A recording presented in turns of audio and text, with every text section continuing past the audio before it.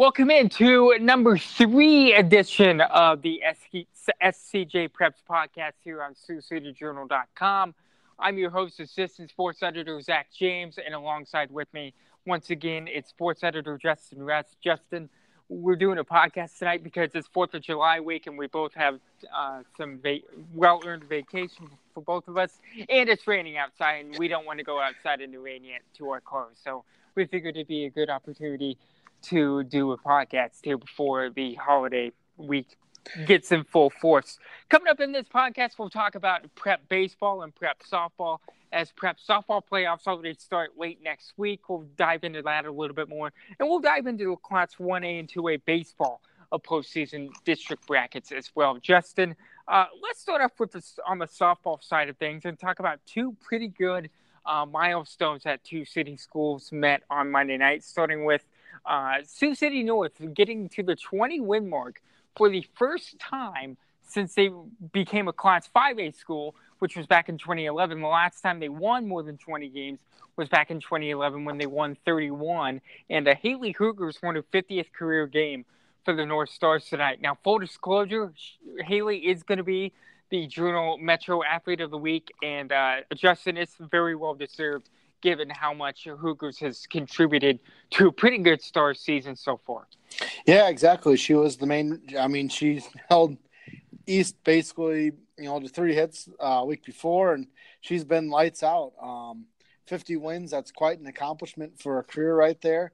20 wins for North, that's quite an accomplishment there. And they kind of go, Haley Cougars has been the rock there for a bit for them pitching-wise, and that offense has really come around this year, and the combo of the two has led to the 20 wins. Coach Eichelt said last year the 7, 8, and 9 spots in the order were not good. They weren't hitting at all. And this year, all 3 of those girls are batting at least 300. So that tells you how the offense has come along. When you get that kind of production with Haley Cougars in the circle, that's a pretty good combo right there. And that's, like I said, led to 20 wins, and there could be a few more there, and see how deep they can go in postseason. I talked to Haley on Monday afternoon, and one of the things she was most excited about was North gets a home game late next week, and they get a first-round bye and a semifinal playoff home game as Urbandale has to come up here to Sioux City to play that game. I think that's a big accomplishment for the North program. I think it is, and I think the girls should be excited about something like that. Yeah, it is a big accomplishment. It shows that they've knocked off some people this year. It shows that, the girls' union, has respected what they've done. I mean, yes, they're in the same bracket as Fort Dodge. That is tough, but to get that first-round bye and to get that first-round home game in 5A is a pretty good accomplishment right there. It shows, like I said, 20 wins for the first time in a while.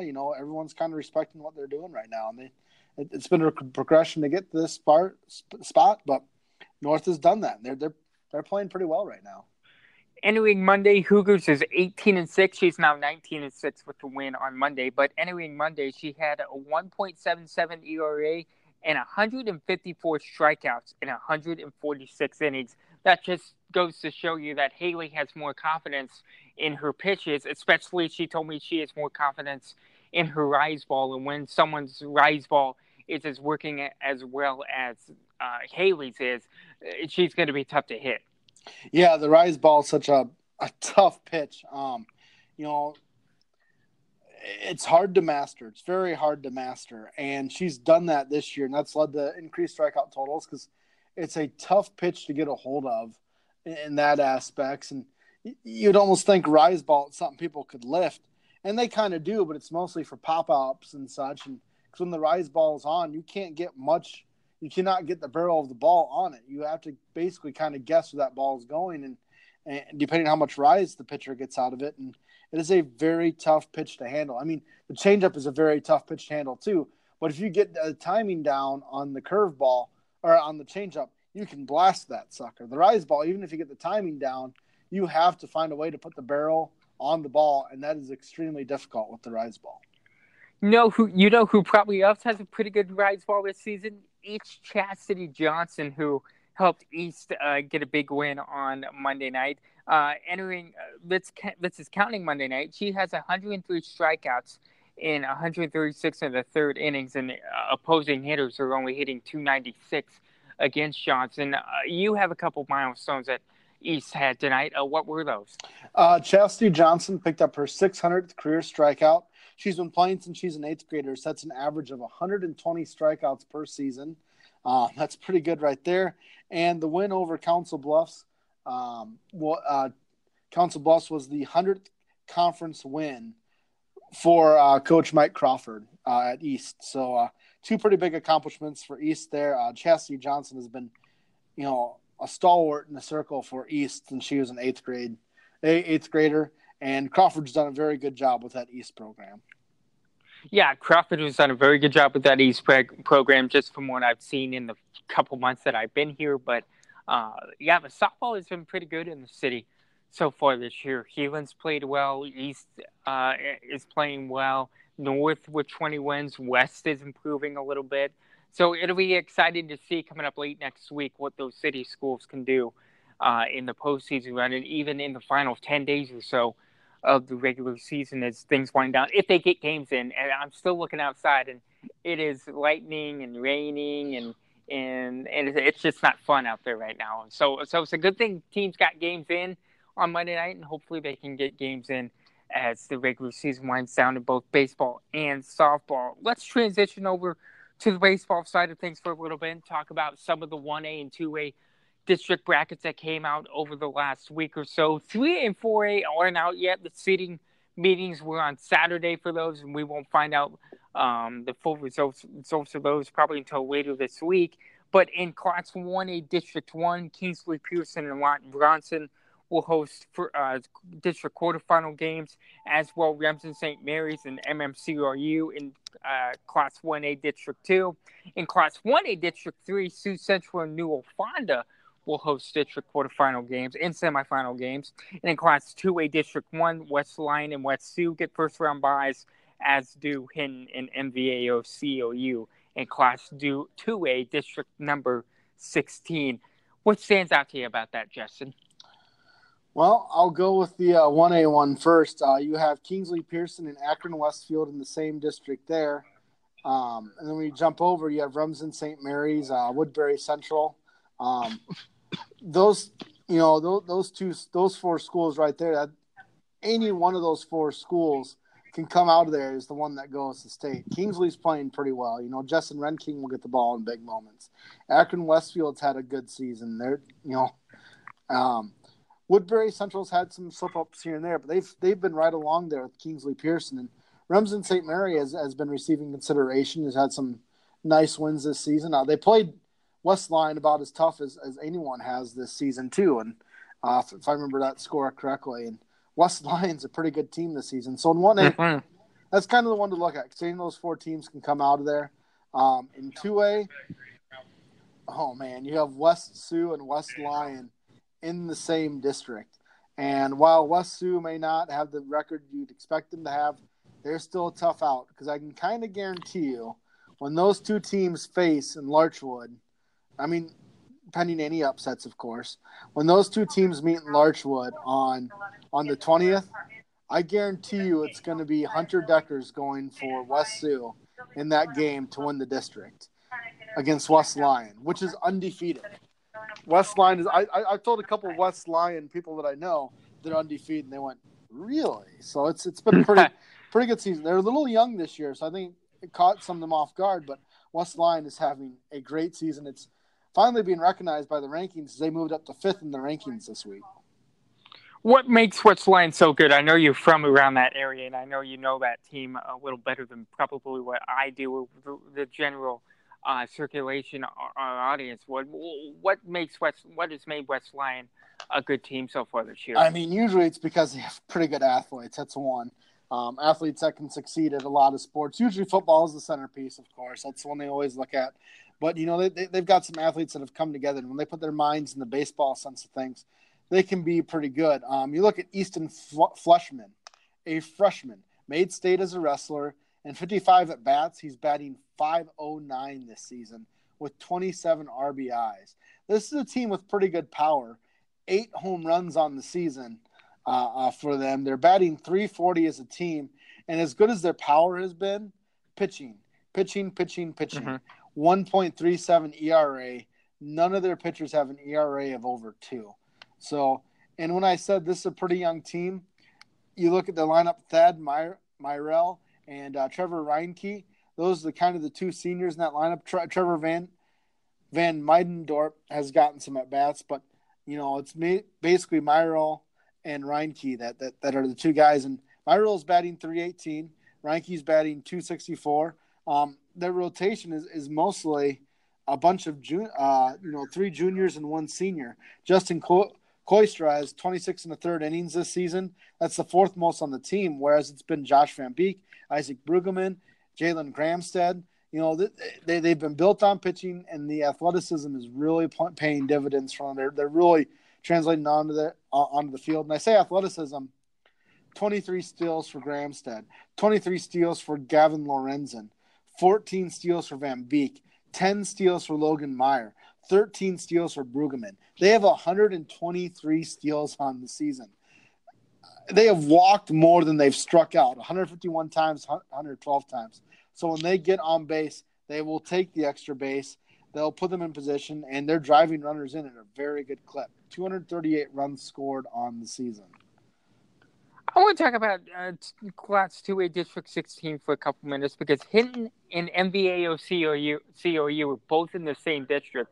I think both teams are worthy to make it to Des Moines to the state tournament. So it's a little disappointing to see both teams can't make it out of that district. But what do you make of that district? I think that'll be a really, really good district final here in a couple weeks. I've joked with Hinton's coach about this one a little bit.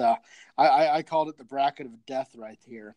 Yeah, it is. Because you look at Hinton and MVAO COU, there's a chance neither one makes it to the district final because OABCIG has quietly put up a pretty good season. I believe they were 4th in the Western Valley Conference. I think they have 17 or 18 wins on the season. And then you look at Alta Aurelia, and Alta Aurelia is really coming on strong. Excuse me. You have the 2 McCoy brothers for Alta Aurelia, and I believe Preston McCoy is the better pitcher, and he's been lights out lately. So any of those 4 teams can come out of it. OABCIG is 12-7 on the season is what they are. Alta Aurelia got some votes early in the season.